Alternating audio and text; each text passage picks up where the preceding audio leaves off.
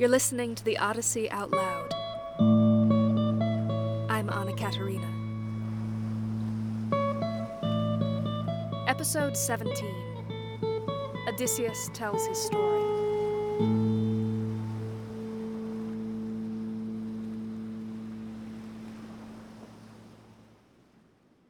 Then white-armed Arete began to speak. She saw Odysseus' tunic and cloak, and she recognized them, the fine clothing which she herself had made with her women. And voicing winged words, she addressed him. My guest, first I will ask you this for myself. Who are you? Where do you come from? Who gave you this clothing? Didn't you say you came here roaming the sea?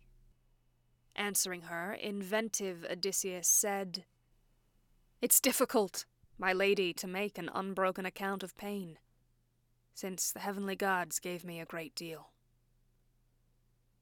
But I'll say this, since you ask. Far off at sea, there lies a certain island, Ogygia. The cunning, fair-haired daughter of Atlas lives there, Calypso, dread goddess.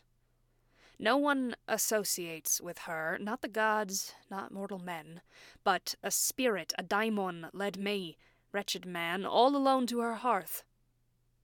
After Zeus struck my swift ship with bright lightning and broke it apart in the middle of the wine-dark sea. There all the others, all my good companions, perished.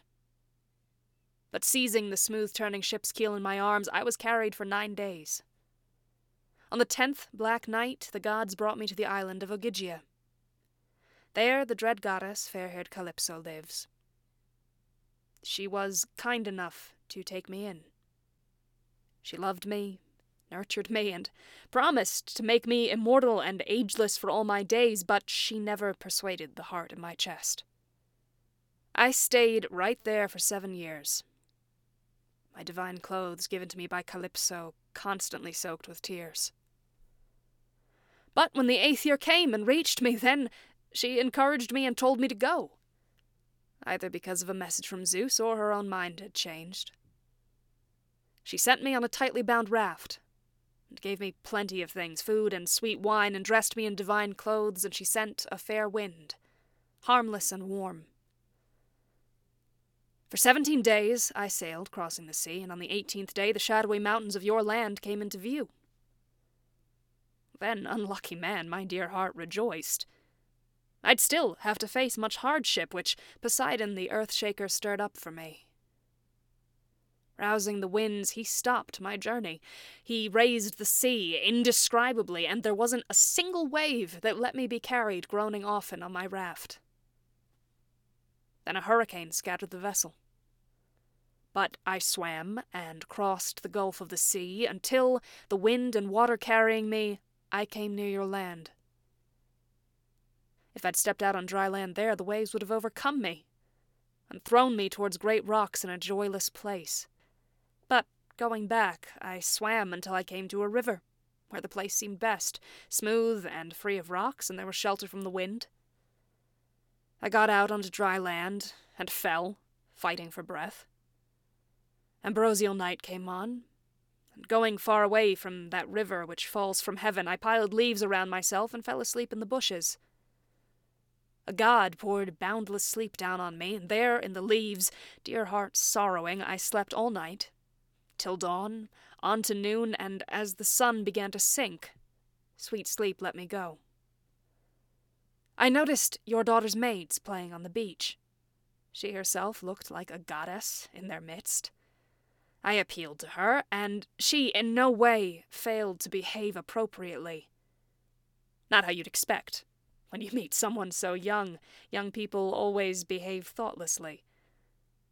She gave me plenty of food and bright wine, and had me bathe in the river, and gave me these clothes.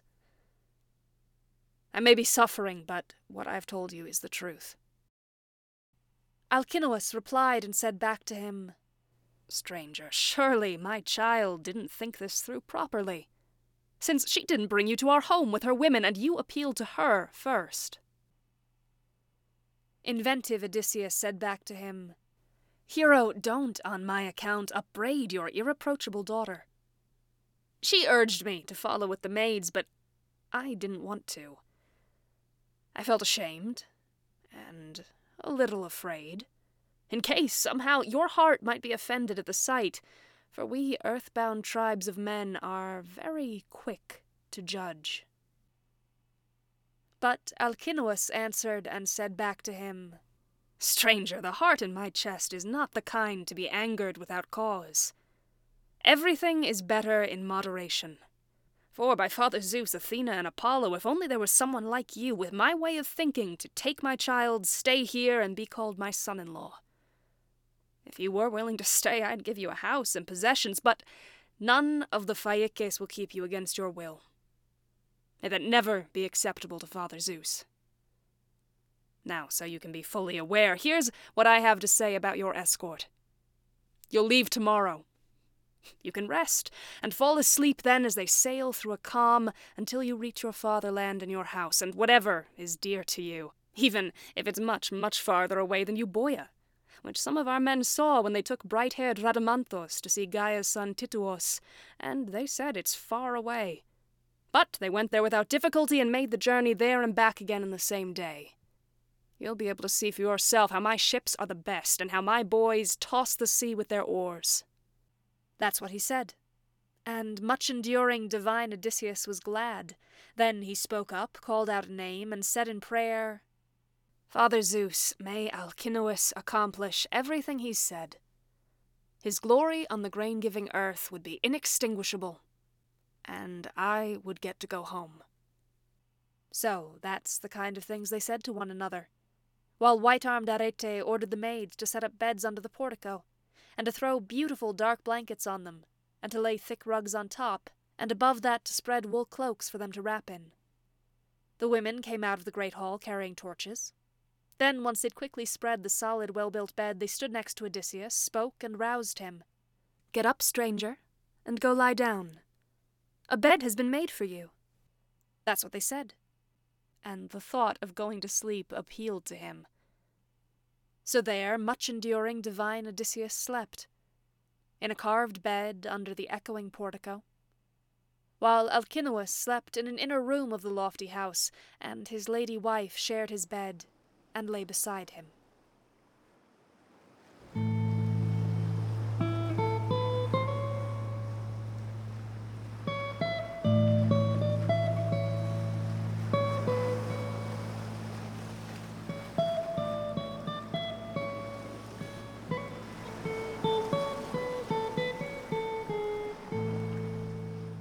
You've been listening to the Odyssey Out Loud. I'm Anna Katerina. You can learn more and listen to new episodes at theodysseyoutloud.com. And if you'd like to support the show, you can go to patreon.com/OdysseyOutLoud. Thank you for listening.